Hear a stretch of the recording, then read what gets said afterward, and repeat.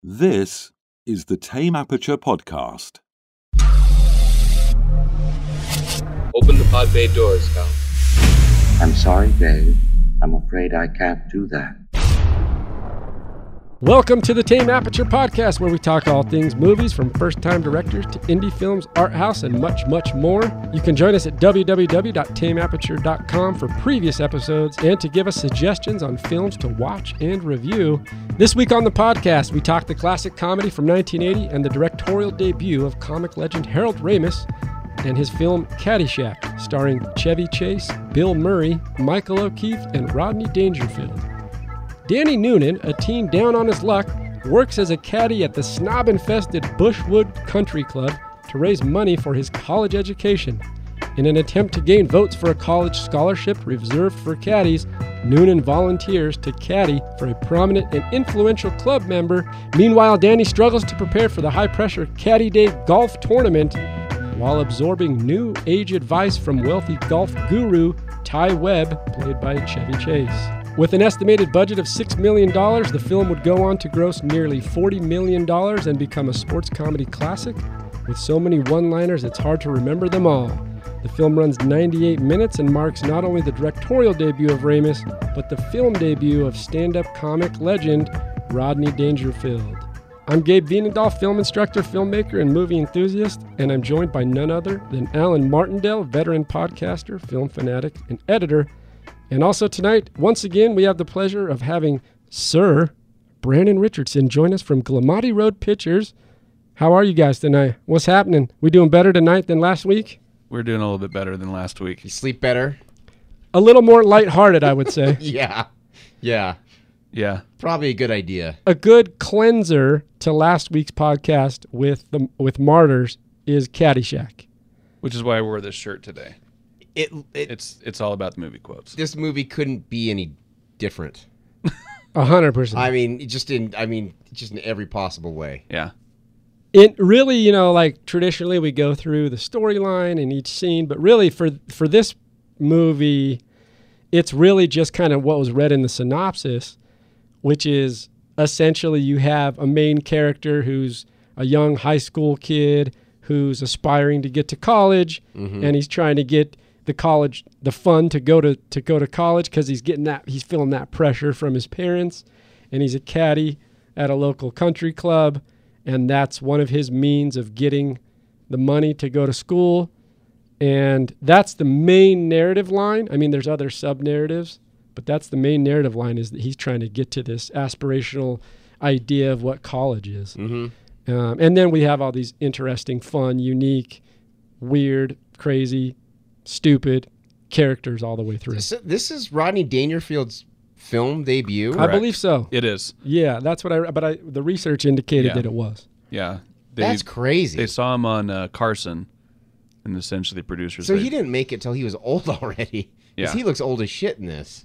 He's always looked that way to me. Like that's crazy. He came out of the womb that way. Yeah, it's like Leslie Nielsen. Yeah. Well, here's an interesting side note a piece of research to that. So it is technically his film debut, but he's actually uncredited as an onlooker in The Killing by Stanley Kubrick in 1956. Crazy. So he did. That's 1956. Now, Caddyshack came out in 1980, so that's quite a span. Yeah. But for that time, he was eventually became a pretty renowned stand-up comic. Yeah, for sure. Right. But yeah, it's his acting debut. And for us, like our generation at least, like this came out the year I was born, right? 1980. I was 2. You were 2, and you were not born. I was born in 81. Yeah, 81. Spermy. Yeah. Early 81. So Rodney Dangerfield to us is in other movies that, like at least for me, like I don't know. There's Back to School, or I might as well say this right now. Nice. I hate Rodney Dangerfield. I love his stand-up. Well, I shouldn't say I love it. Ugh. It's good in short spurts. Like his one-line jokes are good. He can't carry a movie though. But no, he's not a leading man. Jesus Christ. I mean, But he's not a leading man in this film. No, he's sprinkled in. And man, does he ham it up. Oh my God, does he ham it up. Painful. We'll start at the first scene, though, so... And then we'll get into Rodney, because he gets... Cracking himself up over... Just when he's dancing, it's like, oh my God. Well, these are the one-liners, especially. Right, there's one-liners from every character, For but sure. Dangerfield has his good share of one-liners in this film. But essentially, the movie starts out, like I mentioned, and it's this kid. He's in this... It's kind of a mixed family or combined family of... There's kids everywhere in the house running around. There's already one-liners from the very beginning of the opening scene, though. You know, like, who the hell is this? Yeah. It's your nephew. It's just craziness going on. You get introduced to the main character, Danny. His dad's giving him a shit hard time for, did you make any money yesterday? Put it in the college tuition jar. Yeah. And what's interesting, I mean, those are all kind of culturally true stereotypes, to a degree. I mean, it probably shifted a lot in 40 years, but even still, it's still kind of the mandate or the concept of go to college. Yeah. You don't want to work at the lumber yard your whole life. Yeah. You don't want to be chopping wood for the next 40 years. But basically, it introduces us to Danny. And then we introduce him to the family, and then from there, it kind of he goes. What I do love is the opener with the music. Kenny Loggins. Good old Kenny Loggins. Look, you can look to a good handful, half a dozen of 1980s films and attribute a lot of their quote-unquote success to Kenny Loggins. Top Gun becomes another. But there's other ones out there with his little one-liner rhythmic musical tracks that start the film. And this is one of them. That was in the day where, it was almost a requirement for a film to have an original song written for the film. But as almost a character of the film. Sure, it still happens today. There's original songs written all the time, but it's songs that are synonymous. They're synonymous with those movies. Well, they're actually written themes for those movies by those artists. Correct. Yeah, absolutely. And I love that trademark of the 80s, which is like those theme songs that are written by pop culture artists. Yeah. It's kind of fun. This is going to be my first of many controversial statements during this episode. The 80s sucked. The 80s, when it comes to music, it is the worst. The absolute, that synthesizer crap, I can't stand it. But that's why it's so good. No, that's what makes it, that's the thing. So no, I hate that. So my girlfriend and I, and my daughter. I love Danger Zone, though. I fucking love Danger Zone. No, it's not good. It's not good. It's not good. I'm an 80s fiend. I love 80s shit. I hate the 80s. I love it. And when we talked about, remember when we talked about during Horror Month and we talked Fright Night? Yeah. And the synthesizer music in there. I've done this tangent before. You've already gone off this tangent before, Alan, which I get. But at the same, I'm always like an apologist for the synthesizer. It's cheesy, shitty. I get it. I'm perfectly fine with it, though. So my daughter and my girlfriend and I, we watched Ghostbusters the other night. And that is a movie that holds up. Like, there aren't many movies where you go back and it actually holds up. But the one thing that doesn't hold up is the songs that are played throughout that goddamn movie. Except for the theme song. The theme song, yeah. We go back to the theme song. That one's fine. That one's great, actually. But this is once again alluding to what we were mentioning. Every 80s film had written a theme song for it. Yeah. Which I like the idea, but the songs are terrible. Except for Ghostbusters. Okay. No. There's not a synthesizer for when they get their first call. That is all beautiful piano. I don't remember that. That's because it didn't stand out to you because it was supposed to be there. But the part like the montage where they're running around the city. When it comes to 80s music, Alan's tone deaf. That's the Ghostbusters scene when they're running around the city. No, it's not. It's absolutely that part. Okay, well maybe it's not that part. I know this movie. The part at the end though, then when everyone's applauding them after they took out the Stay Puft Marshmallow Man, they took out Gozer. That is an instrumental version of the theme song. No. It absolutely is. No, it's terrible. All right, we'll talk about garbage. We'll get Ghostbusters on here. I mean, there is a tie-in there. Okay, Ghostbusters written by or co-written by Harold Ramis. This will not be the last Starring time Harold Ramis. I bring up Ghostbusters in this And for I wrote, this podcast. I put in there comic legend for a reason, because if you look at his body of work beyond that on Harold Ramis as a writer director, he's got some gems in there. Yes, he does. He's got some gems, and we'll get into those later. But back to Caddyshack, which he directed, kind of following Danny. Danny's a caddy. One of the first scenes after he gets to the after we hear Alan's favorite theme song by Kenny Loggins, and he arrives at the country club, it shows him and he's caddying for Ty Webb. Ty Webb's played by Chevy Chase. This scene to me is hilarious. There's so many little things in here. Chevy Chase in the 80s is all time. All time, Alan. Definitely. Okay, I was going to say, no. I was already going to go fuck yourself. No, you will say that later. But no, Chevy Chase, and say what you want, he doesn't have the best reputation. People don't like him. He's an asshole. But say what you want. The fact that he can play Ty Webb, like a playboy millionaire who's just suave and funny, and also play Clark Griswold. Yeah. It's fucking great. Like, he's got... The fact that he can do those two characters is amazing to me. And Fletch.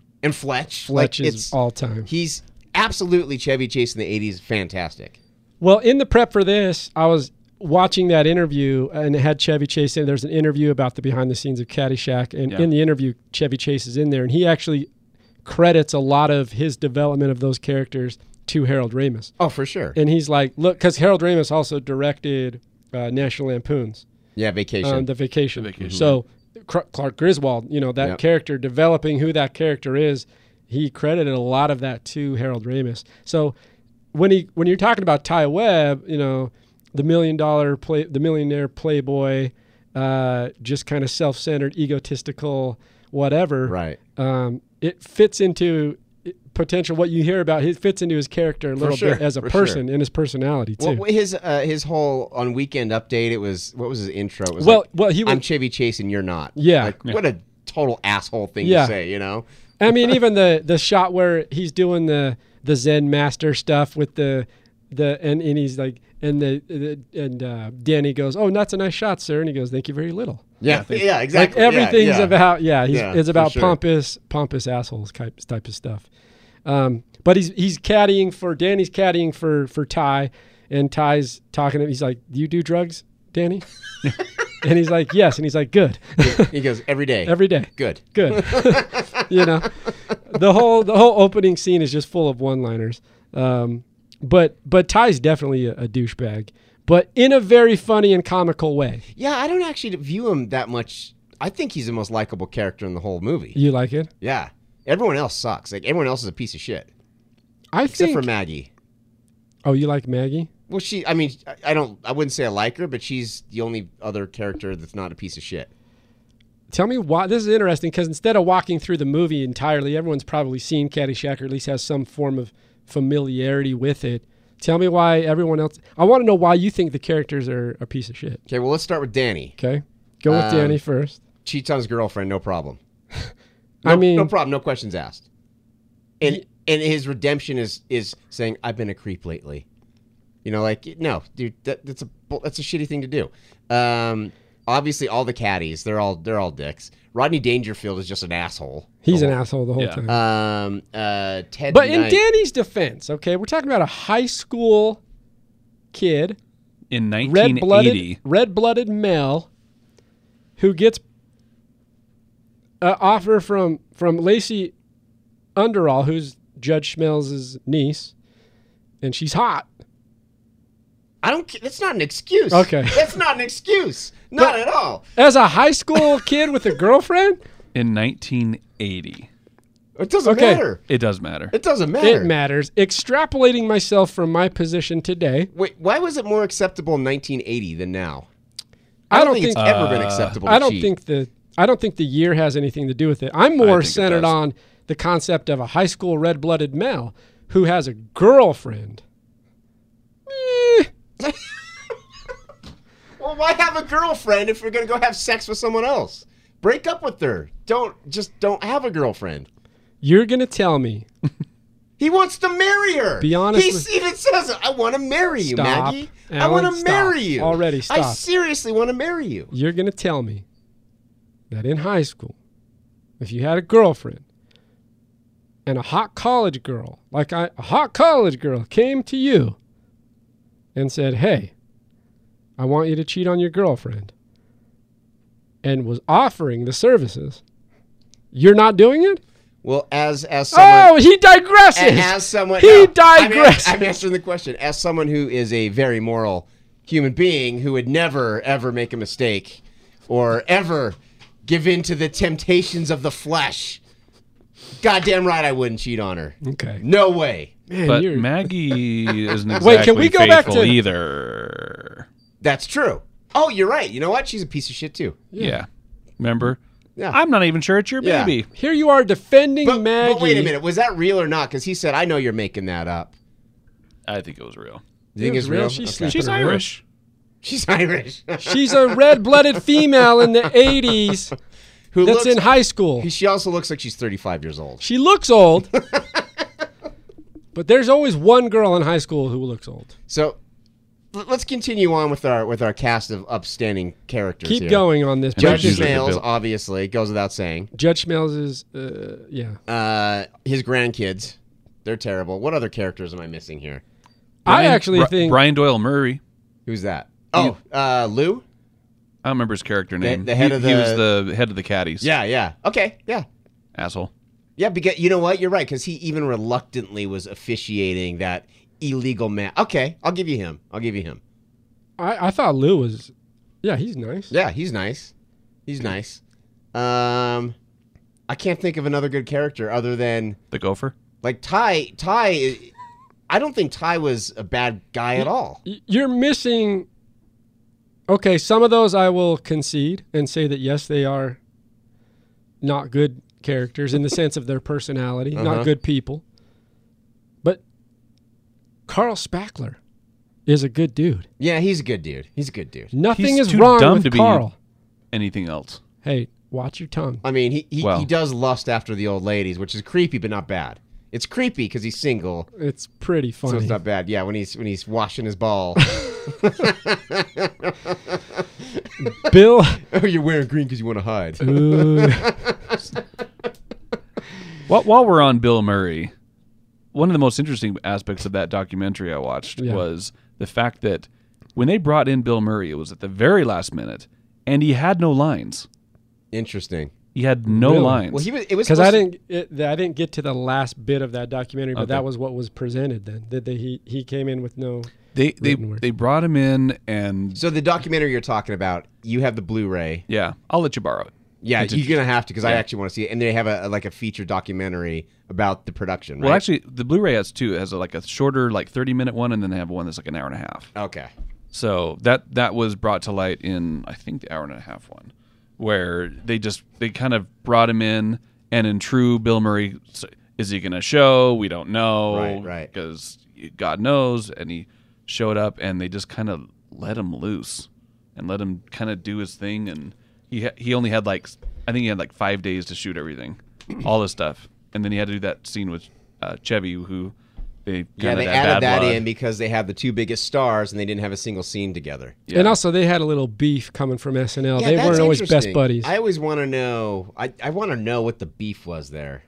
In the doc, Chevy Chase does allude to some almost physical altercation with Bill Murray on SNL, and he said he was actually very endearing about how he spoke about Bill, even though they had their beef, because he talked about how Bill can be, in the way that he is on set as an actor and gets into character and kind of plays into the role, he can be a little bit of a bully. is what Chevy Chase said. That's interesting to me because he doesn't strike me as a guy who is like that. He doesn't. But yeah. So so you got Carl Spackler, assistant greenskeeper. He's a nice guy. You think that Danny is he's I would say, quote unquote, in terms of the storyline, the main lead, because we're watching it to see what happens with him, and then all these other characters come into play. But you say he's a complete jerk. Ty, played by Chevy Chase, he's in the. I don't think he's bad. He's neutral. He's not bad. No, he's the most likable character in the movie for me. Al, who's played by Rodney Dangerfield, is a jerk. I mean, right. Point blank. Yeah.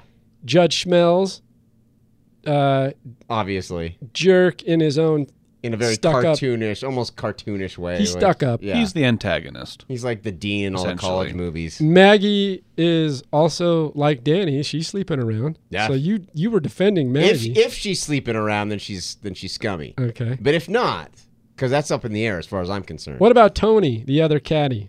Oh, he's an asshole. The cigarette guy? Mhm. Yeah, he's an asshole. And Lacey, who is under Yeah. is Judge She's Schmelz. playing everybody. She's playing everybody.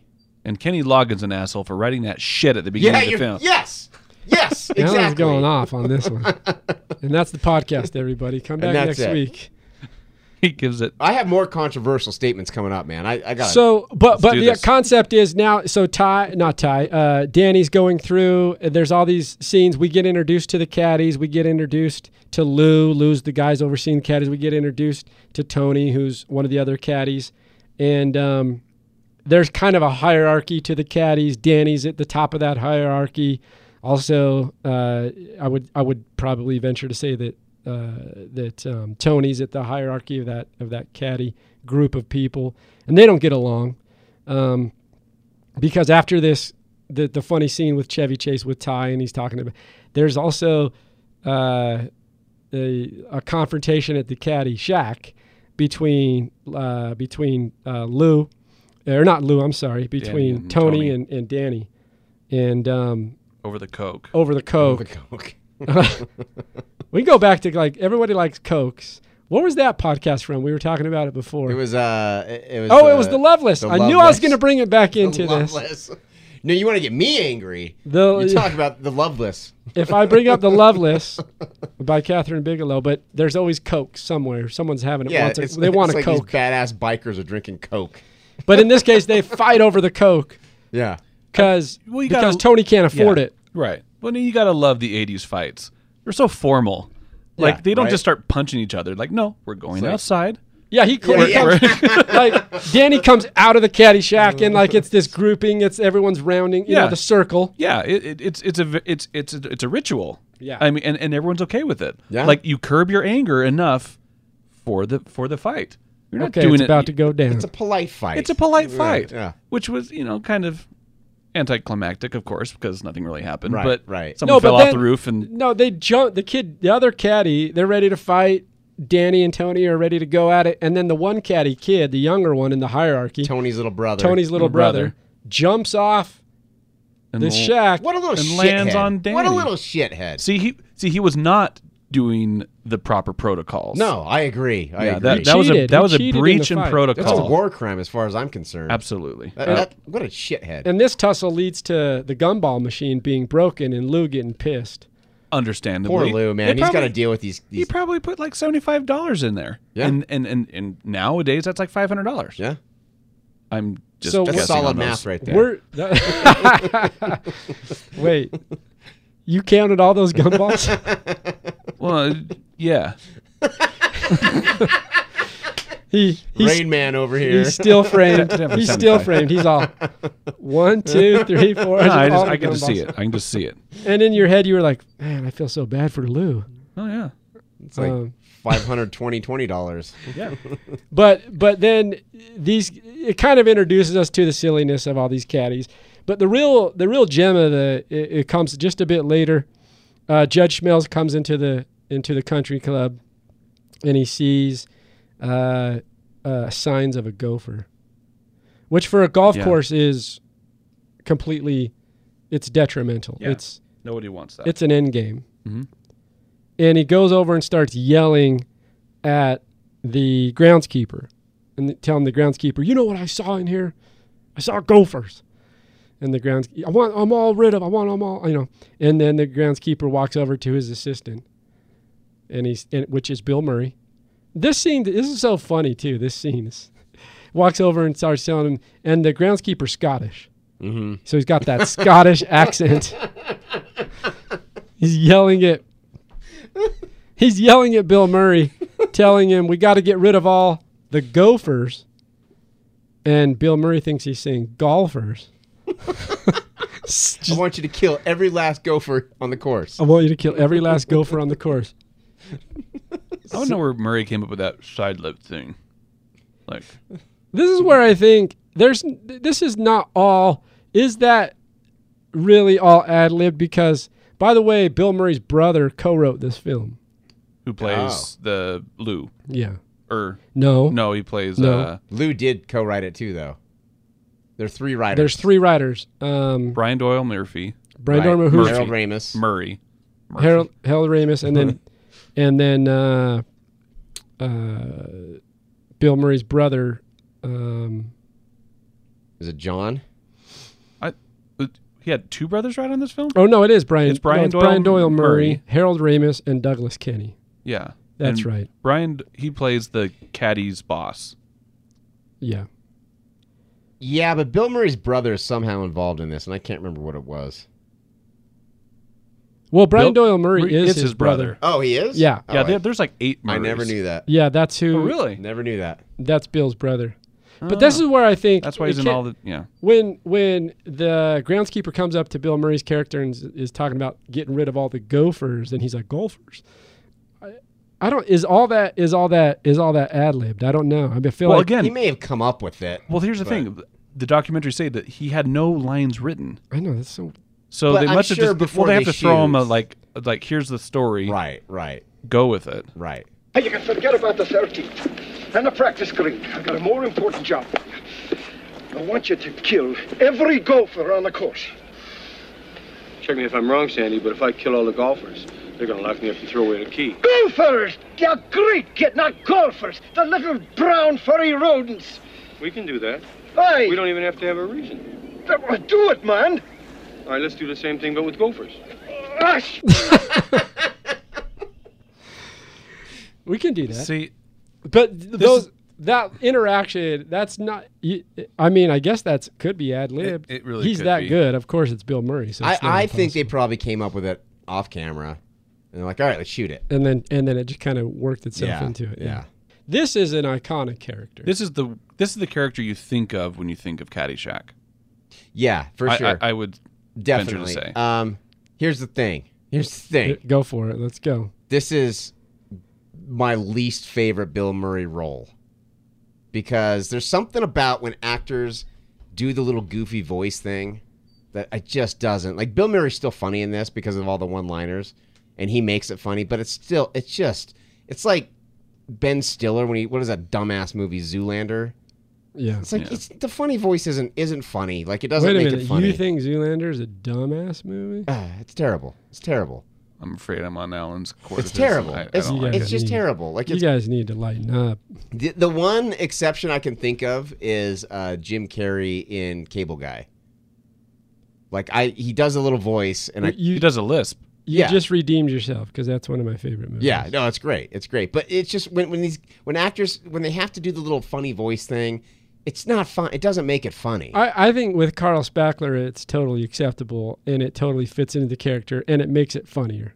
But Bill Murray's Because because the problem with that is if Bill Murray delivers it without that slight accent, then it feels he's got it all upstairs. And the point of the character is that he doesn't have it all. You're upstairs. right.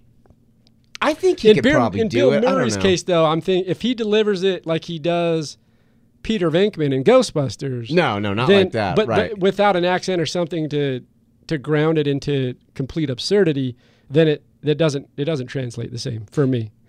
Because Yeah. Carl Spackler is a character who's one.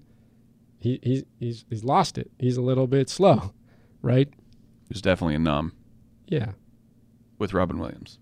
Well, he surely beats the shit out of Dan Aykroyd in Caddyshack too. That was like the replacement. I don't even consider Caddyshack 2 to be part it's of. so bad. It's I've never horrible. seen it. It's like 4% on Rotten Tomatoes. But while we're talking about Oh, it's Carl god-awful. Spackler, one of my favorite scenes, and this is the thing that we're going to do. You have to choose one. You have to choose a favorite scene. You have to. End credits. I joke. This is going to be a short podcast. Okay, we'll pick a favorite scene. Love it. And he's talking to one of the caddies, and he's got the pitchfork pitchfork. to his throat. Yeah, oh, that's great. So I jump ship in Hong Kong, and I make my way over to Tibet. I get on as a looper at a course over there in Himalayas. A looper? A looper. You know, a caddy, a looper. Jack. So I tell him I'm a pro Jack. And who do you think they give me? The Dalai Lama himself. The 12th son of the Lama. The flowing robes, the grace, bald. Striking. So I'm on a first tee with him. I give him the driver. He hauls off and whacks one. Big hitter, the Lama. Long. Into a 10,000-foot crevice right at the base of this glacier. Do you know what the Lama says? No. Gunga Galunga. Gunga Gunga La Gunga. So we finish 18, and he's gonna stiff me. And I say, hey, Lama, hey, how about a little something, you know, for the effort, you know. And he says, there won't be any money. But when you die, on your deathbed, you will receive total consciousness. So I got that going for me. That scene to me is priceless. It's so funny. Well, that scene where, or not that scene, but that line at the end where he said, "Oh, that's the best part of the scene." Yeah. We're ending out the course, and I say, "Hey, Lama, how about a little something for the effort?" Yeah. How so? But the way he says it is like, "Hey, Lama, Yeah. how about a little something for the effort?" Like, it's very forceful. You know? Like you're talking to the Dalai Lama. And then he's like, you know what he says to me? There won't be any money, but when you die on your deathbed, you will receive total consciousness. So I got that going for me. So I got that go for me, which is nice. So in the documentary, it does say that thing was completely I believe improvised. I believe, yeah. And it was a real pitchfork. And the terror on that poor actress, that kid, was because the thing is with Murray, he is a loose cannon. Oh yeah. Well, that's what we were saying. Yeah. I think that's what Chevy Chase was alluding to. Yeah. That he's not in a bully in the sense of like you don't know where he's going to go or how far he's going to take it. Yeah, because I mean, so he's got this real pitchfork at his neck, with Murray doing God knows what, knowing no one knows where he's going with it, except probably not even Bill Murray. Oh yeah. So it's like he's and just like that, and trying to keep right against his neck too. Oh yeah, it's touching his neck. It's yeah. And so anyway, that was a very. But I think that scene to me just makes that scene and the scene where he's doing the practice and pretending that he's playing at the Masters. It's so great. And we were talking about this before, but when he's a Cinderella boy. What an incredible Cinderella story. This unknown comes out of nowhere to lead the pack. At Augusta, he's on his final hole. He's about 455 yards away. He's going to hit about a 2-iron, I think. Well, he got all of that. The crowd is standing on its feet here at Augusta. The normally reserved Augusta crowd going wild. For this young Cinderella who's come out of nowhere, he's got about 350 yards left. He's going to hit about a 5-iron, I expect, don't you think? He's got a beautiful backswing. He got all of that one. He's got to be pleased with that. The crowd is just on its feet here. He's a Cinderella boy. Tears in his eyes, I guess, as he lines up this last shot. He's got about 195 yards left, and looks like he's got about an 8-iron. This crowd has gone deadly silent. Cinderella story, out of nowhere. A former greenskeeper now about to become the Masters champion. It looks like I'm a wreck. It's in the hole! Which I would imagine that scene also is. This podcast will probably just be me intercutting a bunch of sound bites from the movie. It is just like quotes. That's the best part of this movie, just the one-liners. The one-liners are the quotes. best. Yeah. the story is like whatever. It's not even a story. yeah, it's just a bunch of things are It's happening. like an event. Yeah. It's Yeah. just like, Yeah. Oh, there's a story there. There's a story. He needs money for college, and it's like, okay, forget about that for like 20 minutes. yeah. And then stuff is just going to happen, and then we'll remind you, and then forget about it again for another 20 minutes. But that's exactly what happened in like Animal House. There's really For sure. There's not really no This is story in Animal this is House. a quirky 80s comedy, that's all it is. yeah, it's just But that's all you really want. that's all you want. That's all you need. You don't need to have some deep sort of meaning. And like the whole gopher bit, stupid. It's I'm stupid. sorry, it's stupid. It's stupid. It's so stupid. I thought it was great. I loved every minute. I think they should have trained an actual gopher. You know what? Well, they tried. They tried. That's what they Yeah, did. They they tried did to get some. Yeah. What wasn't a gopher though? It was a marmot or another a- marmot of Yeah. sorts. Good luck. Another vermint. But this movie is it's a kids movie with boobs and drinking and swearing. Yeah. That's And what it is. it's And balls. basically the balls, classic yeah. late 70s, early 80s SNL cast just having Yeah. a good time making something funny. That's how I see it. Right. So, kind of as they're talking about making something funny, so with Harold Ramis at the helm, and he obviously has that flair and that touch on what was needed to be done.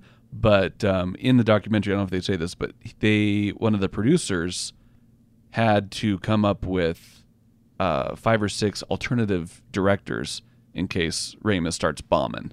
Interesting. And so- interesting. Yeah, that's an interesting side So note. I mean, because he really, I mean, he hadn't directed anything before. No. There was a green producer, a green director, and he you was know, an actor. He had done some acting, of course, with with Stripes. no, that was Stripes with Astor. Animal House. Animal House. Yeah. And and I think he'd written a few things. He was part of the TV series, the famous SCTV series. Yeah, And he did a and- lot of stuff. There's a lot of big actors that came out of that Canada, that improv group, that comedy group. He was one of them. Well, he met Harold Ramis met Bill Murray while he was outside.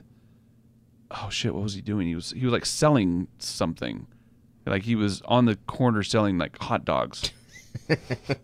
But he was the funniest hot dog salesman he ever had met. But you know what the thing is about You know. Bill Murray? I could picture him just going and doing that right now. yeah, just Just going opening out up and a selling hot dog dogs stand. just for no reason. Yeah, just like on 42nd Street. Yeah, It's just like exactly. Just because that's shit he does. yeah. But they, like I said, but being part of it was Second City. It's called SCTV. Yeah. Second City. Well, he'd set out right outside of that venue. But, and a lot of big names did come out of Second City. It was a huge Well, improv. I mean, Oh, it's still. Dan I think it Aykroyd- still is. It's still pretty Yeah, active. I think Because so. it was at least later. I don't know if it's. I'm sure it still is. But even later, a lot of the SNL would basically siphon off a lot of SCTV Yeah, they, guys like, and poach bring a them lot to of those guys, poach yeah. them Yeah. off. Because it had Eugene Levy, it had Catherine John O'Hara. Candy, Catherine O'Hara. So like, and then Rick Moranis. Like a lot of big. None of names those came out of this. people were even on SNL, were they? Mm-mm. Yeah. Yeah, SCTV was where Yeah. they got their, and then they moved into movies. But Yeah. the SNL characters, of course, with Bill Murray and Chevy Chase. But yeah, I mean, that's kind of interesting that they would kind of look for a secondary director just in case Ramis started to flop. I mean, it becomes real evident later in his career that he's a hell of a film director comically. Because if you look at his body of work with Ramis, like it's pretty extensive, and he has some really good at least for me, like a lot of stuff that I consider classic or things that I love. Well, is it Groundhog Day? He had Stripes, National Stripes. Lampoons, and these are writer director roles. Mm-hmm. But Ghostbusters, Ghostbusters 2, Groundhog Day, like you mentioned. Multiplicity. I didn't even know that. He did Multiplicity, which is hilarious. Is that a right direct, or is that just a direct? He just directed. Okay. And then Analyze This, and Analyze That, and then he did Year One, which was a Jack Black film with Michael Cera that Oh, I didn't realize he didn't do directed that. fantastic. But something like Groundhog Day, that's all time. Oh, absolutely. Oh, yeah, it's and, great. And Multiplicity as well as like those He are like did the all new times. Ghostbusters. He wrote the new Ghostbusters, Well, I think they gave him a character or the credit. 2016 one. With I think He didn't write. it I says think he was- writer Ghostbusters. I think he was dead by 2016. then. no, he had passed away. I think. Yeah, I think he died in like 2014. Because, I'm but gonna check I what don't they know. do with those, and we can double check, is that they give credits because they had It's developed like a those legacy character, credit or yeah. something like that. or a character credit. Yeah, Like yeah. you see it, like we see it with Based on Star characters, Wars, yeah. where it says based on characters by George Yeah, Lucas. yeah. So it's probably in that vein. But he did some really good films and had like a really good kind of directorial. 2014. I was right. Yeah. So he passed away Yeah. in 2014. But in terms of Caddyshack, I mean, even look, we've talked about this multiple times on the podcast, but when you are a first-time director, and really his experience is pretty limited in the filmmaking process at all. I mean, sometimes you have something as an actor, maybe one credit, or even if so a lot of directors come out of editing, or they do other things, or DP work, or whatever it might be, and they've built, or a writer, but they've built like very kind of like a history or a semi-track record of doing something, right? He's, for not having a lot of that really, with just some of those Second City things and never really jumping into filmmaking, like I think even as silly as this is, and it's meant to be, that's the whole point of it. It's not as, I don't think they're looking at it as a serious piece themselves. This isn't Gone with the Wind. No, they're not. I don't think Harold Ramis and Chevy Chase and Bill Murray were like, let's make Gone with the Wind, or like, let's make this classical narrative. We're not practicing our Oscar speeches in the mirror. Right. No, we're just, this is not happening. But all of us from experience can look on working on a B movie or something in a film and go, man, this is really stupid. And it's not... But like stupid in the sense that doesn't carry any weight. Right. Like, I don't want to watch this. Whereas for me, at least, when I watch Caddyshack, I can watch it and be entertained and laugh. And even with the absurdity and the stupidness of it and the characters, and some of them, I do agree with you. Like, most of them are not overly endearing characters. They're all kind of asses. Right. But it's still fun to watch because those one-liners will... This is a movie where a one-liner will carry you through the whole thing. Oh, for sure. That's the whole appeal of this movie. It's the entire appeal, as far as I'm concerned. Well, it's probably why they brought in Dangerfield. Yeah. To try to and because that's his he doesn't comedy. even take a breath. That's I mean, his comedy. His comedy is one-liners. Whips him out. And I like the way, his little insults he's dishing out to everybody. Like, oh, get a new haircut. What is this, the morgue? Or, I like it.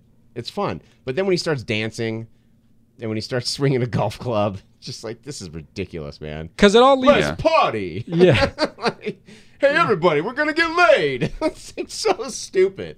It's so stupid. Because while all these one-liners are happening, there's a couple things going on. One is that Danny, of course, is trying to get a scholarship to the Caddy scholarship to try to help pay for college. That's fine. It's fine. It's fine. It's fine. That's fine. It's fine. That's a storyline. Don't laugh at it, bitch. It works. Brennan wants... It gets us through the something. movie. Yes. It needed something. The movie. Brennan's over here, this pretentious ass.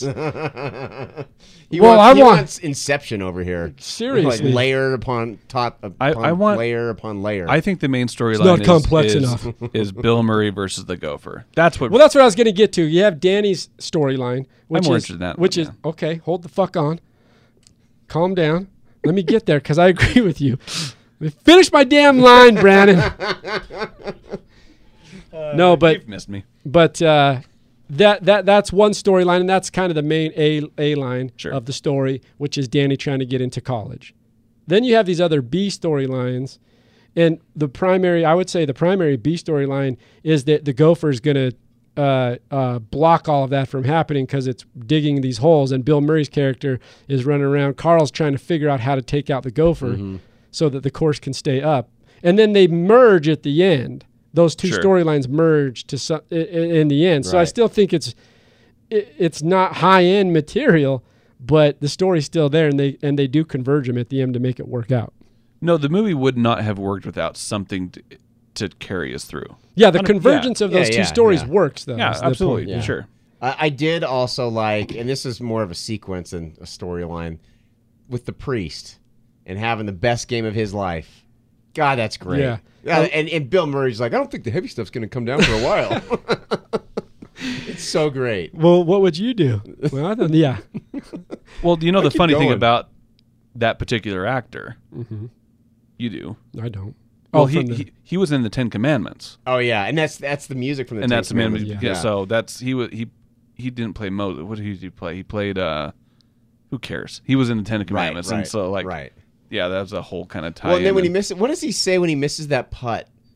I think he says squirrel farts. No, he says rat farts. Rat farts. I think it's struck down. God's pissed that he said rat farts. I think that's funny too. And then later he's drinking in the bar, and the guy's like, yeah, he's given up. He's given up, and he's like, he's not the priest that he once was. Do you want another one? He's like, you never ask a priest if he wants another drink. Like, oh my God, there is no God. All because he That's didn't get the payoff. his club record best round. Oh my god. Best round of That's golf. my second favorite part of the whole movie.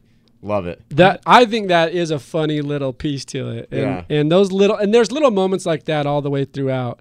Well, the funny part for me, I don't know why it's so funny to me, but the Jaws turd. It's classic.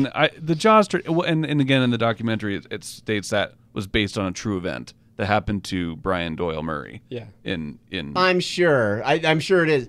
And it's funny, but just so great. the whole duty, like this is the part where I'm having a hard time. Like this is a kids movie, but there's too many boobs and stuff in it for kids. So it's like So pick duty. your- pick you're going your- duty. Like that's the word you're going to use. Duty. I like it.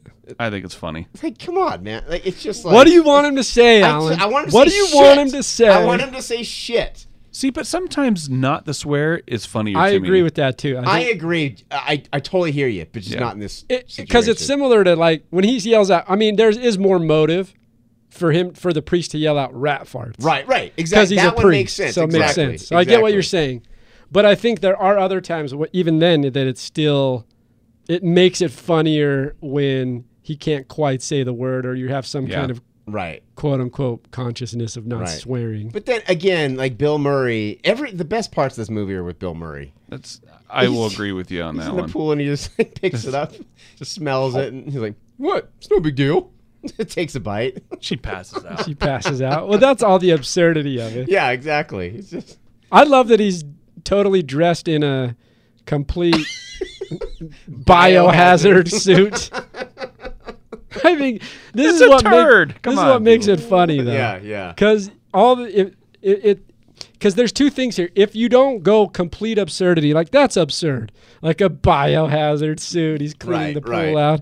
If you Yeah. and there's other pieces like this in the film. If you don't push it to the complete absurdity, it's not as funny. Well, yeah, Exactly. a dancing gopher for God's sake. Right. I mean, Right, it's, right. it's I mean, it's a hand puppet. it's a hand puppet. And it's evident that it's a hand puppet. But that world that they created, and they talk about this a little bit Yeah. in that doc, because the producer was like, we have to see the Gophers' world. Literally, Yeah. they're underground tunneling.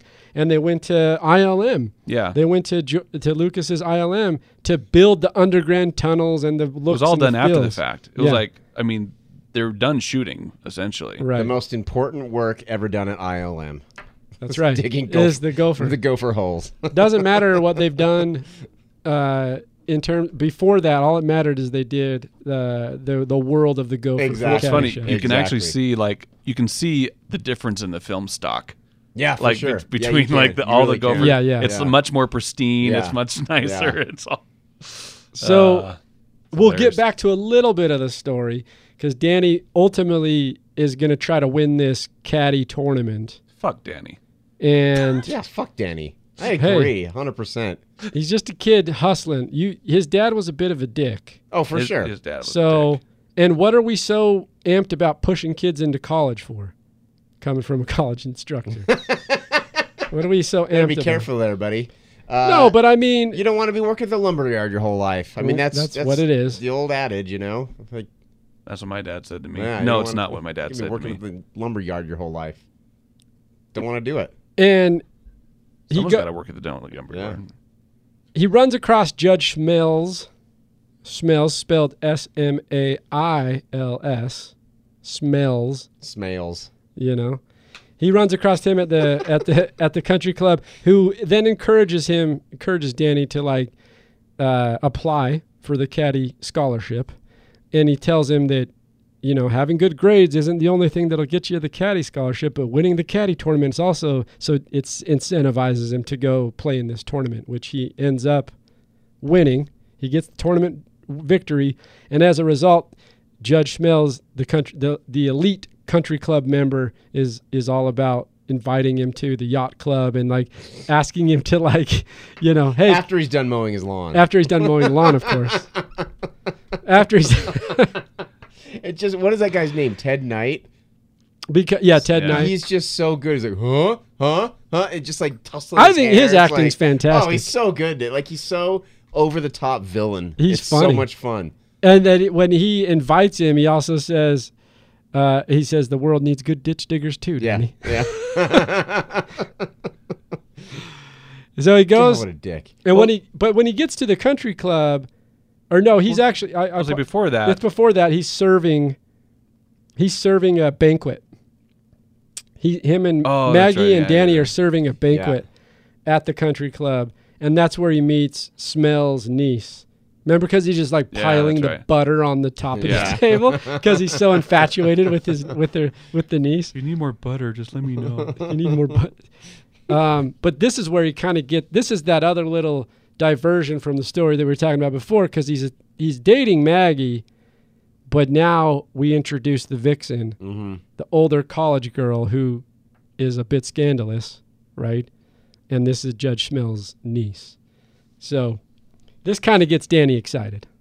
Now, is this before or after Danny covers for him when he throws the golf club in anger and hits that woman? This is can't just remember. this is just after, because Just after. he's Okay. or at least before Danny wins the scholarship, because Because he gets him in his good graces. yeah, because he exactly. covers for He him, gets that's right. Smells in He's his helping him good grace. cheat, and he's doing all that kind Yeah, of stuff. because Smells like- is completely he's cheating. Yeah, he's like, why don't you improve your life, sir? Yeah, maybe just a little more. He keeps kicking the ball out. Yeah.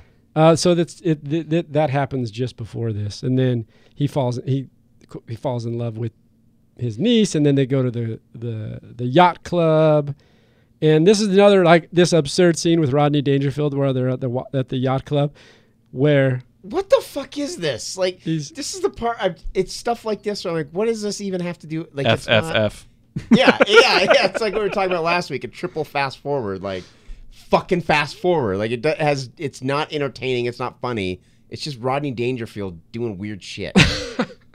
I think they filmed it great. I loved it. You go back to if you go back to Harold Ramis being a first-time director, that's a lot logistically to manage in filming a marine scene and making sure that it has like some kind of coordination in the edit. I thought he did good. Yeah. In the story, you're right. I mean, it's dumb, Shot but like well. technically, it's actually put together pretty well. It's And him, so is the whole movie, to be the whole honest. movie's Yeah. put together well, especially for a first film. But this scene in particular is a bit Just like dumb. pushes the captain out of the way, starts driving the boat around, He's like, hey, causing havoc Smells. all over the lake. And then he smashes into his fucking boat. He bumps into it, and then he just drops the anchor on it. And then the dumbest line of the whole movie, hey, you scratched my anchor. It's like, good. You just ruined his boat. Like, you're going to be sued. Like, it's not just like a funny romp. That's a boat. I mean, it is a lawyer's boat. It is a lawyer's boat. Because Smells is a He's judge, straight up judge. but a lawyer nonetheless, right? Well, So- and you have to also give Ramis credit for trying to. I mean, Dangerfield's first movie. Another thing that came up in the documentary was that he didn't even know what to do when Ramis yelled action. Oh, really? No, he didn't know what to do when he yelled action. He had to be like, do your bit. Oh, okay, I'm on it. Yeah, no yeah. problem. And then they would do his bit. And So- they were also joking in the documentary about how Ramis didn't know what to do when the camera started rolling Yes. and forgot how to yell action. So all these little tidbits Yeah. on the side, like he still puts together a film that works, right? Check the gate. Check the gate. The What the hell does that mean? it goes to prove that you don't need to know all those technicalities and still you can make a movie. But Danny goes on. He has a bit of an infatuation with Judge Schmell's niece. Also, at this point, Judge Schmell's niece kind of has eyes for Ty, who's played by Chevy Chase. And she kind of arrives at his house That scene. in this scene. When I think it's written in Chevy Chase's contract that he has to have pool scenes with hot blondes, naked. Yeah, got to. At 'Cause least from yeah. 1975 to whatever. Whenever he stopped Yeah. being a big star. This is a film. This is a scene. He ends up, kind of courting and like getting along with Judge Schmell's niece, and then they start flirting and doing all this stuff. They're spending the night, and then all of a sudden they end up in the pool naked. It's very similar to Lampoon's Yeah. Vacation Yeah. when he ends up naked with Christy Brinkley in the Yep. pool. He God must. bless naked Christy Brinkley in the pool. Can I just throw that out there? My God. Well, yes, you can. Thank you. I appreciate that. I'm not going to stop you but I'll say Cindy Morgan, who plays Lacey Underall, also, it's okay. Well, yeah, I mean, the first time we see her, I'm she's fine like with it. wearing a golf shirt okay with with no bra and running down the hill. It's like, okay. So they have a fling. So that's when we know that Smells' niece is also a bit of a flirt and also kind of sleeps around. Well, and the whole thing with Chevy Chase where he's singing her the love song and he takes the shot of the keel, like, that's funny. That's funny. Sing me a love song. I'm gonna. Yeah? Mm-hmm. Stuff's terrible. It's good. You don't know how to do it. How do I do it? I'm gonna show you.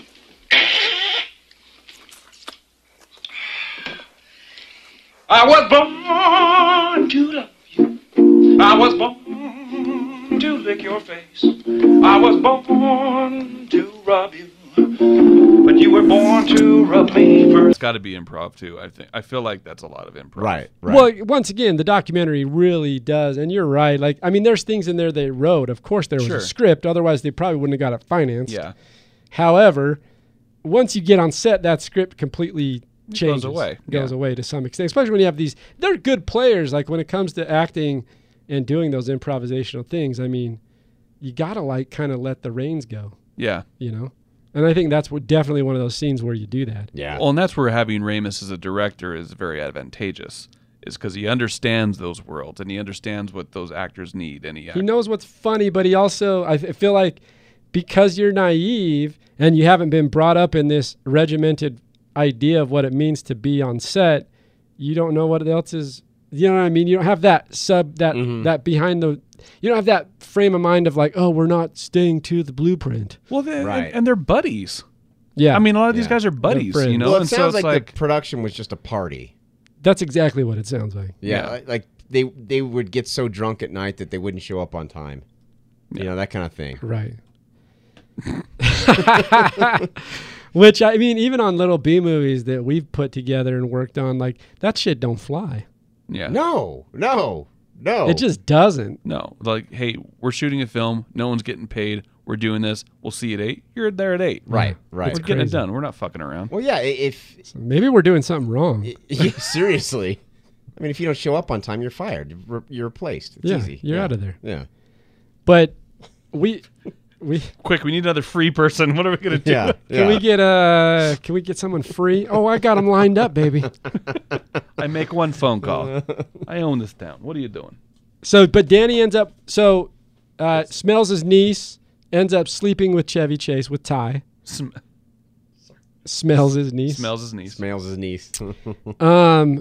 Then Danny ends up also winning the caddy tournament, and now he's in even more so in Smells' good graces. He's applying for this scholarship. He's sucking up more than ever. And while he's sucking up at the yacht club, Smells' niece is there, right?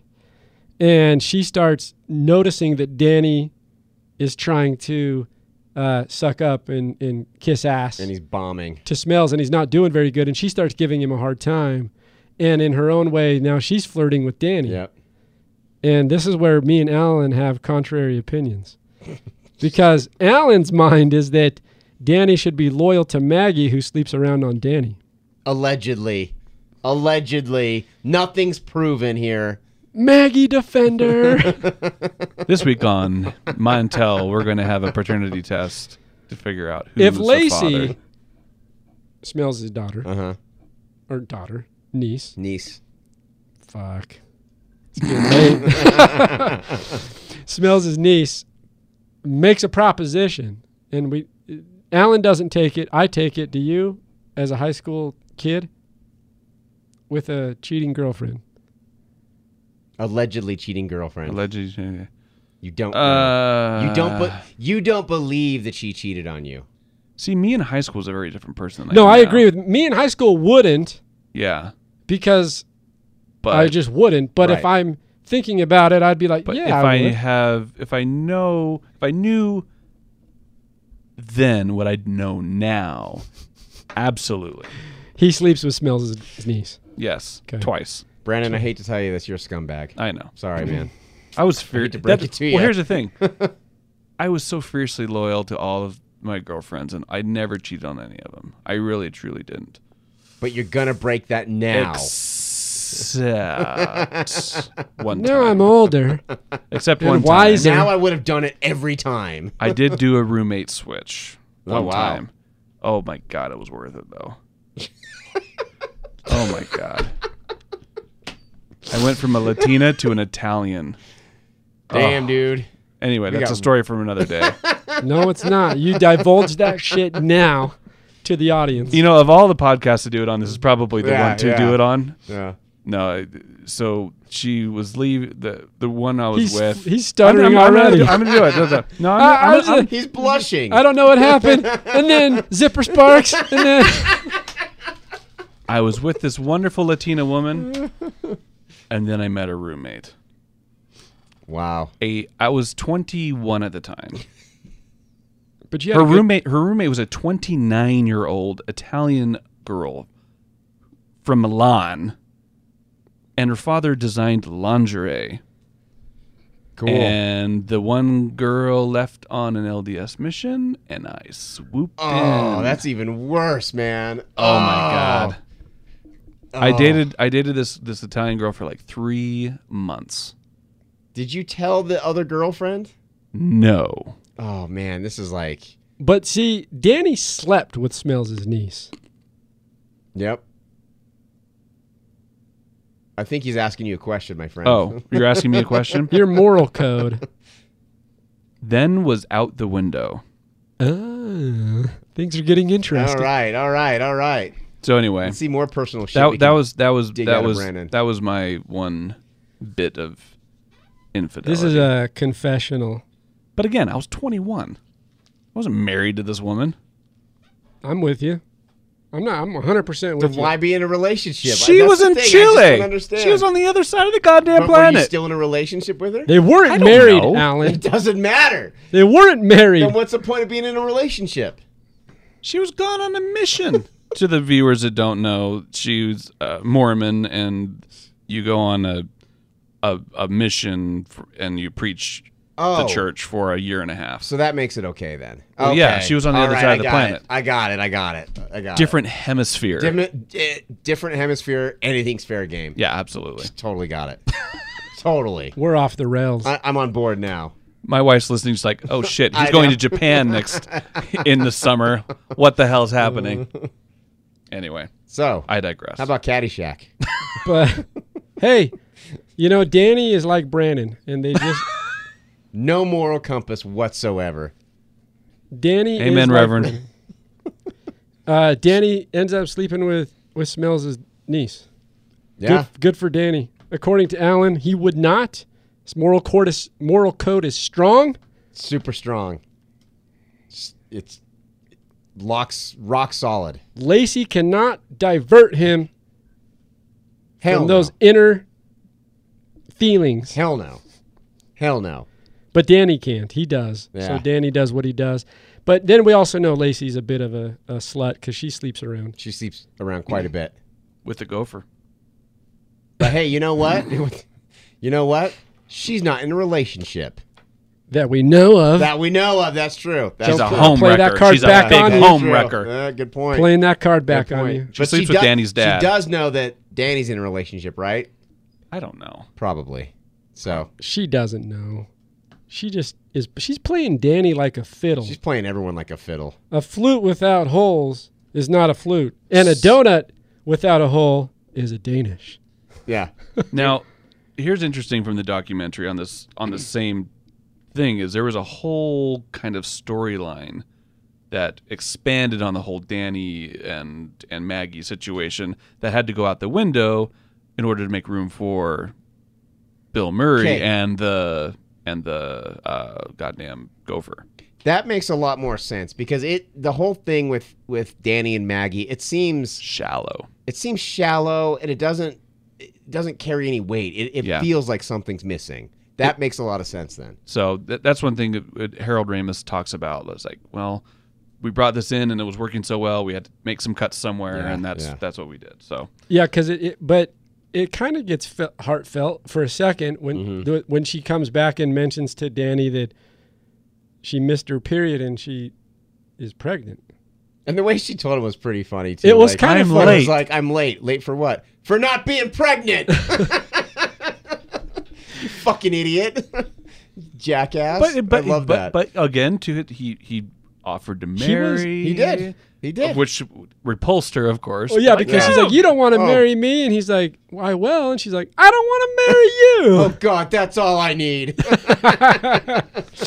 I love her accent. She did a good job with that accent. Irish, right? Yeah, sure. Yeah.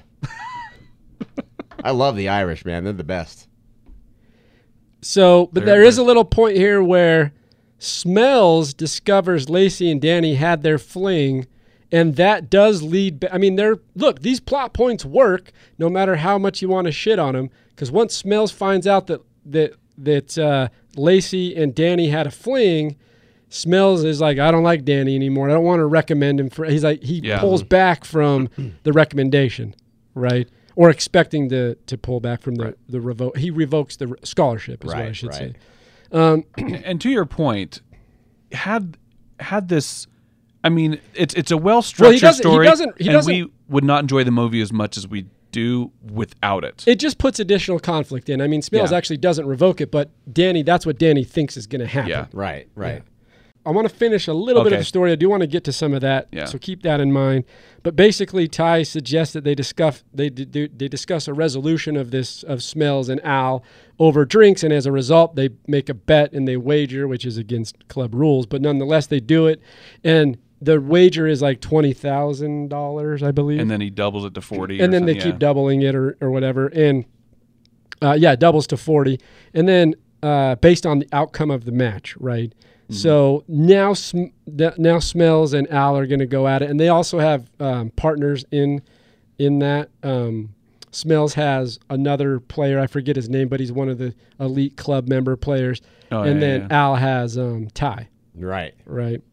Who, just for the people who haven't seen it, he's the legendary one that no one ever really knows how well he does because he doesn't keep score. Yeah, he doesn't play for competition. He doesn't play for money, and he always avoids. Yeah, he's there's very that. reluctant to join this, but he does it because he doesn't like Smells. Yeah. And there's a scene earlier on where Smells is trying to ask Ty, well, what did you score? What did you get on the round? And he's like, well, how do you measure yourself? And he's like, by height, because Chevy Chase is like 10 times taller. How do you measure yourself against other golfers? By height. He's like 6'4" or 6'5".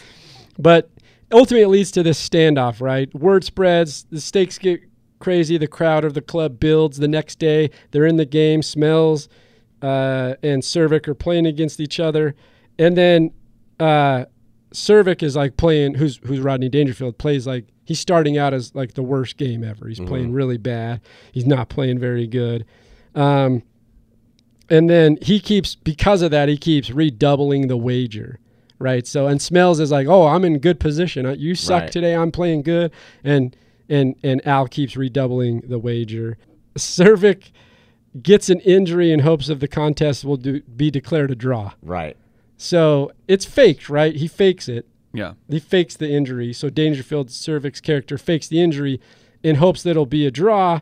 And then Lou, who's the caddy, what's the word? He's the official. The official. He's not even the caddy. He's the official of the underground tournament. He's like the umpire. He tells Cervic that his team will forfeit, and so he'll lose the money. He chooses so instead of doing that, they choose Danny to play against Smells and his partner with Ty. And the fact that Danny accepts is basically him saying, I don't need to go to college. Yeah. That's basically what he's doing because he's not going to get the scholarship because he's playing against Smells. Right. And that concludes his character arc. Yay. Riveting stuff here, man. Riveting stuff. Don't be a pretentious ass. Riveting. This is a comedy, damn it. Me, of all people, telling you to lighten up about a film breakdown. I wasn't going to point that out, but that is quite remarkable. Danny eventually decides he would rather humiliate Smells than take the scholarship. And that's what ends up happening. Yep. Like, he's like, I'd rather not. He, like you mentioned, he finally realizes, look, he goes, everything that I thought meant something doesn't, and it took that to realize. Yep. They reach the final hole. Now the score is tied on the final hole. Danny's this is where it all converges, like we talked about before with the gopher, right? Because Danny's about to attempt this real difficult putt from 12 feet. It's a tough putt. It is a tough putt. It's a tough putt. It is a tough putt. Anything beyond 6 feet can be pretty difficult, depending on the lie. I remember that from my merit badge. And the read. The one time you played golf? The one time Brandon First played time golf. I played golf. The second time, not so much. He got his golf merit badge in the Scouts. Yes. Good job, man. And then went and slept with a girl from Milan. Cheated on his Latina girlfriend. Worth it.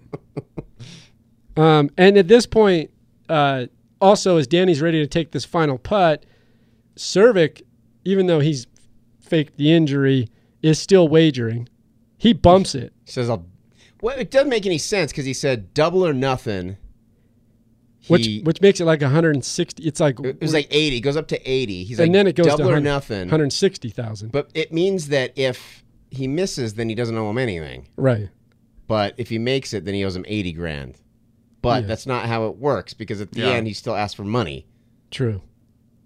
The ending, I got a couple issues with the ending. We'll go.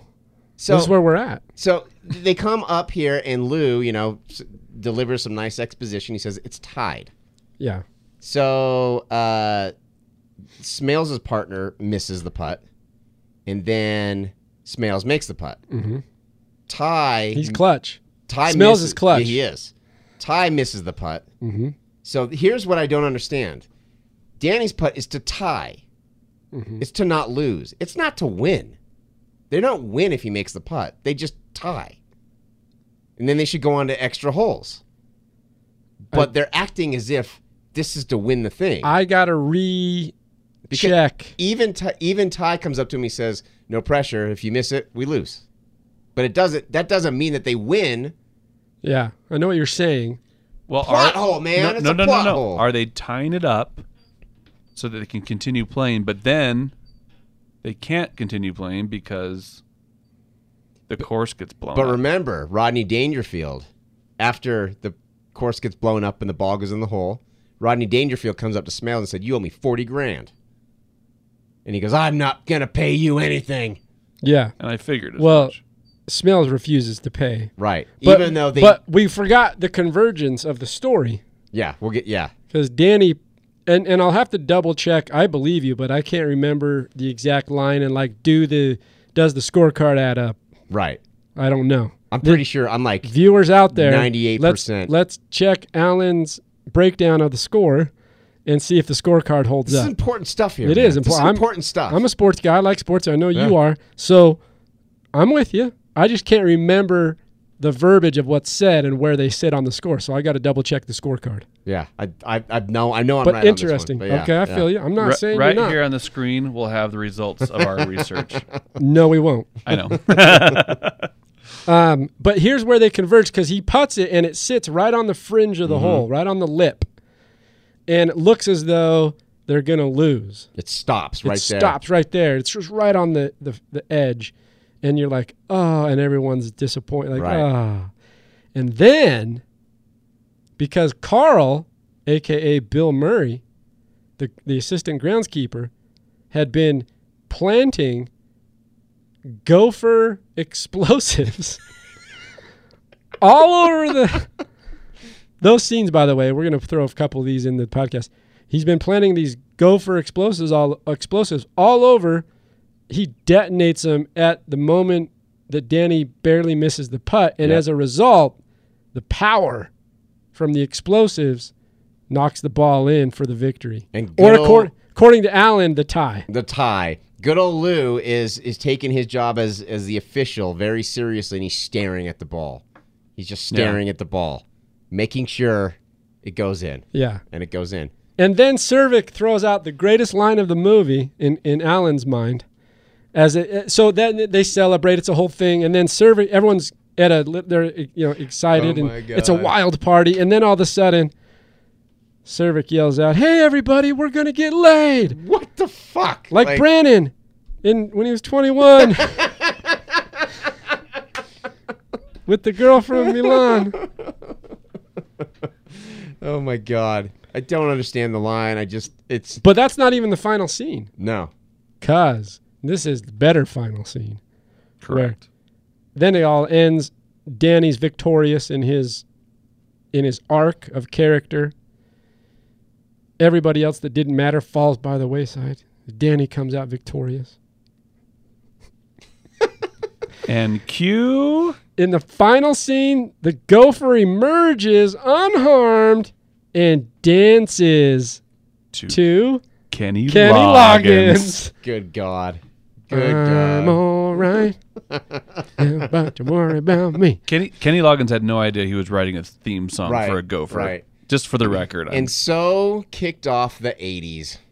And there was 1980, the start of a templated version of comedy films that would use this template as their template on how to structure certain comedies for at least 5, 6, 7, 8 years. Definitely. I would argue The whole decade, maybe. even further than that. And I maybe mean, all the way up further.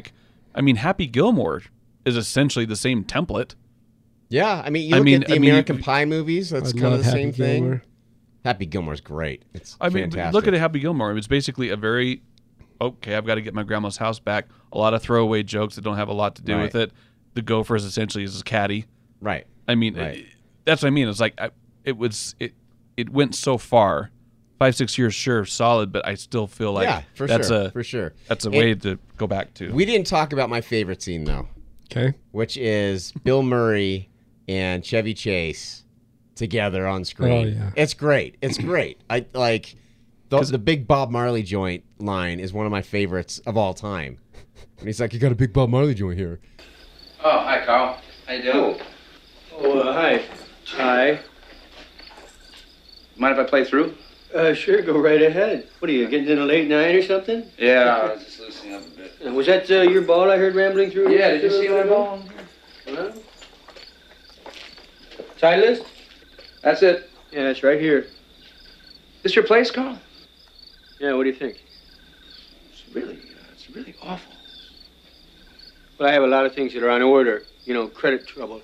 I'm an assistant greenskeeper. They say that doesn't mean anything, until I'm the head greenskeeper. Can you give me a ruling on this? Well, sit down. Come on. Make No, yourself at I home. don't want to stick to anything in here. Well, here, take this thing off. This is dirty. No, don't go to too much trouble, please. Here, fire up. With my lips? Yeah. I don't think so, Right on. Carl. Just right back. If I could just borrow a wedge or something and get right, if you can open a curtain up out there somewhere, I can get right through that window. People say, I'm an idiot or something because all I do is cut lawns for a living, People don't say that about you, as far as you know. Well, I'm working on it, so I don't ever have to, I'm going to be the head greenskeeper. Hopefully within 6 years, that's my schedule. But I'm studying a lot of this stuff, so I know it, like,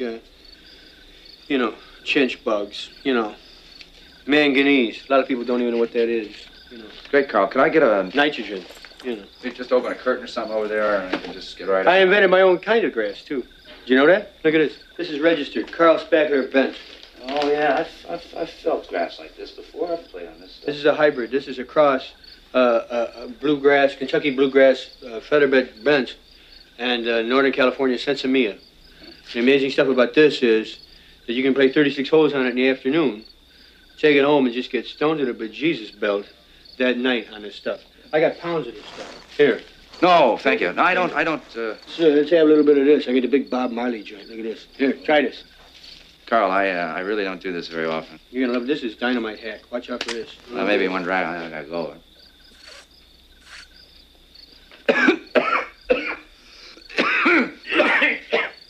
It's a little harsh. But here, cannonball it. And then we'll go right back. And then one more of these right on top of it. Cannonball! Cannonball coming. Cannonball coming. He's just coughing. He's like, yeah, it's kind of harsh. Cannonball it. Cannonball it. Hands him this is probably, I mean, it's just like moonshine, right? He's growing it out of his bathtub. He's like making this shit. Did they ever share the screen again after that? No, I don't think know. they did. Not I in think this so. movie. I don't Well, know no, if they not ever in- did. I don't think they ever did. Yeah, I don't know. Because I think the rivalry was too. But it's just so good. Like, because this is the two of them. I don't want to say Bill Murray on top of his game, but he's definitely the highlight of the movie for me. I mean, this Chevy is where Chase you on get, top of his game. I mean, that scene is pretty. It's all time. It's classic. It's like you have two comedic actors on a climb to their apex of movie making. Right. They're not there yet, but they're on their way. What comes in subsequent years, and that scene. It's almost the genesis of both. Yeah, of them, exactly. It's like here's these two. You can see it, yeah. And I also love the line where Bill Murray's like, "Yeah, sit down." He's like, "Well, I don't want to stick to anything." So tell me where you rate it and kind of give me your overall final summary of the movie. It's good for what it is. It's not a great movie. It's actually not even a very good movie as far as I'm concerned. But there are some very memorable and great things in the movie, and I like that. But as far as a movie goes, it's not. I mean, it is what it is. You know, it's dumb fun. I can't rate it very high. I'm gonna go 6 Bob Marley joints. Okay. Out of 10. All right. And where are you at, Brandon? Give us a little final summary and where you're rating it all time, or not all time, but just for this film. Of the movies of the 80s, it's actually not one of the higher ones in my book. I have other ones that are much higher give that us I enjoy. one example. Ghostbusters, for example, or the Lampoon Vacation movie, Goonies. I mean, there's just a lot of other comedies that I go to more than Caddyshack. I do own it, of course. I can't say that I don't. So I will give it 7 pool turds. No, not turds. Duties. Duties. Yeah. Duties. 7 pool duties. Because again, and a lot of those points come from the performances. And, I mean, and the props for putting together. It's a well put together movie for Mr. Ramis. Okay, good. I'll just sum it up with a couple scores from Rotten Tomatoes, and then I'll throw mine in there. Rotten Tomatoes at the critic tomato meter is at 74%. Higher than I thought it would be. Yeah. Where did you think it'd land? Critic I did in the 60s would kind of be my guess. Yeah, audience I figured be like somewhere in the 90s would be my guess. 87 for the audience. Oh, all right. Yeah, so it's right there, sitting there. IMDb's got it at a 7.3 out of 10. That's actually pretty high for IMDb. Yeah, I mean, yeah, it is. IMDb is usually quite a bit lower. Yeah, I think this film is. I think because of where it came from, early 80s or 1980, and what we talked about, how it led up to a template for certain other films, to piggyback off that structure and style and the one-liners and the improv and the absurdity and kind of how it's put together. I mean, I lay that into my score a little bit, seeing that it came from there is a sense of originality to it, because you didn't see a lot of, I mean, there's still campy, silly comedies before that, but this kind of set, like we mentioned, a different template. So I kind of lay that into my score a little bit. Right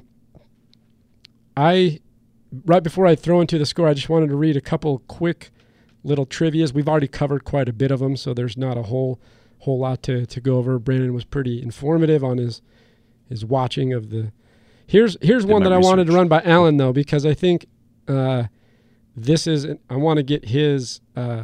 Is this legit? Is this real? According to the Golf Rule 16-2. Oh God.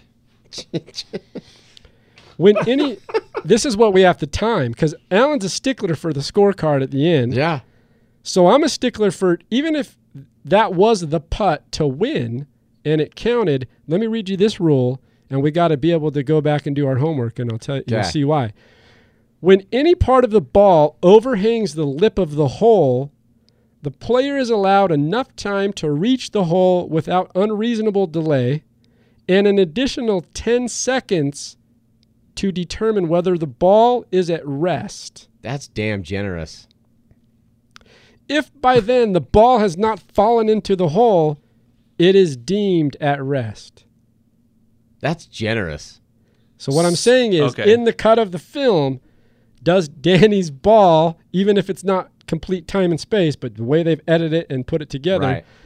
are we at 10 seconds? I think we're over 10 seconds. I because he's think got to you're- walk there and then have 10 seconds. Whoever wrote this doesn't, because they say Danny never reaches the hole due to the explosion, and therefore Rule 16 is not invoked. So he has to walk to the hole? I don't understand this rule. We're going to have to double check this one. Here's a little technicality here. So the rule is they have to walk to the hole without unreasonable delay. That's what it said. Unreasonable delay. If there are fucking explosions going on all over the golf course, I think it's acceptable that I think it's a reasonable delay if you're distracted before you walk to the hole. True. This could be another. So this is another part of that scene we need to examine. Yeah. We need to double check Rule 16-2, and we also need to double check the scorecard based on groundbreaking research, people. Everybody, you need to get in there. Dude, and this is some hard hitting shit right here. Do your homework. I mean, figuring this out, curing cancer. I mean, just like exactly. I mean, it's neck and neck. This is It like really some is. sports science shit right here. I'm gonna have to check my golfing merit badge handbook to see if that particular rule is in my. Because Brandon is so. Oh, here we go. Because I got one for Alan and now I have one for Brandon. Because he paused the scene where the caddies jumped on each other and broke the gumball machine. Remember, he counted all the gumballs? Yeah. He Now, Brandon calculated that it was about $75 equivalent to $500 in today's money. Okay. So we need to double check those inflation rates. Okay. I'm okay with that. I'm But okay with that. Also, Brandon, while you were pausing and looking at that scene, during Lou's speech after the gumball machine incident, his speech after, right? Okay. And so because you were so in tune with that section of the movie. Very right? much in tune, yes. Okay. I know. The ballpoint pen that is attached to the front of his shirt. Oh my God. Is relocated to a what position? From a below button position to a what position? Hold on. Come on, Rain Man. Use those Rain Man powers. So he has I a believe it's up his ass. I have no idea. Good answer. All right, we'll have to do a little. Luckily for us, somebody's done it. From a below button position to an above. I am a goddamn genius. I am a goddamn genius. Okay, Caddyshack. I think everybody should go watch this film. I think it's fun. It's silly. It carries no tone of thinking. You don't have to think. You don't have to put in effort. You can just enjoy it and have a good time. It's a good historical slice of kind of it's what a slice was of historical comedy. What was going on at the time. Yeah, I agree with that 100%. Yeah. And it kind of did, as far as films go, kind of did usher in the 80s. It really did. Totally brought it in. Yeah. And then you get iconic legends in terms of comic acting like Chevy Chase and Bill Murray. I mean, those are huge, huge names. Bill Murray to this day. Chevy Chase kind of fell off the map. Yeah. After Community, he did the TV show Community, but he hasn't done really much then. Murray's still going strong. Oh, he'll always go strong. And Ramis went a long time before he did his too. death. He was working it until his passing. And Kenny Loggins, thank God, didn't go past like 1989. So no, it was about 87. After Top Gun, Kenny Loggins fell off the face of the earth. Yeah, it's kind of like Michael Bolton. Wait, from Office Space or the other? Why should I have to change my name? He's the one who sucks. So for Caddyshack, because of these things we talked about, I'm going to actually give it an 8 out of 10. So I think it's some that you should go watch, and it's fun. And like we talked about, there's something there that is inspiring for comedy films going forward. So. Amen, Reverend. 8 Gophers out of 10. 8 Gophers. Everybody go watch Caddyshack. Yeah, it's fun. It's a good time. Comment on Brandon's sexual exploitations. Please do. Please do. And let us know if is he. Oh God. Is he wrong? Is Alan right or is Brandon I'm right? just happy because after my movie selection last week with Martyrs, I'm happy that I'm exiting this episode with the moral high ground. That is I had true. to do That's- something to redeem myself. He's here. redeeming himself after having us watch Martyrs. Yeah. This is the Caddyshack. This is Tame Aperture Podcast. Go check us out at tameaperture.com on all streaming platforms. Subscribe on YouTube, iTunes, Google Play, Spotify. Until next time, this is Gabe, Alan, and Brandon signing out. Tame Aperture Podcast. Peace. Bye. The Tame Aperture Podcast is produced by Dutch Angle Pictures in association with Studio B Productions. Listen, watch, and subscribe on Apple Podcasts, Google Play, Spotify, and YouTube.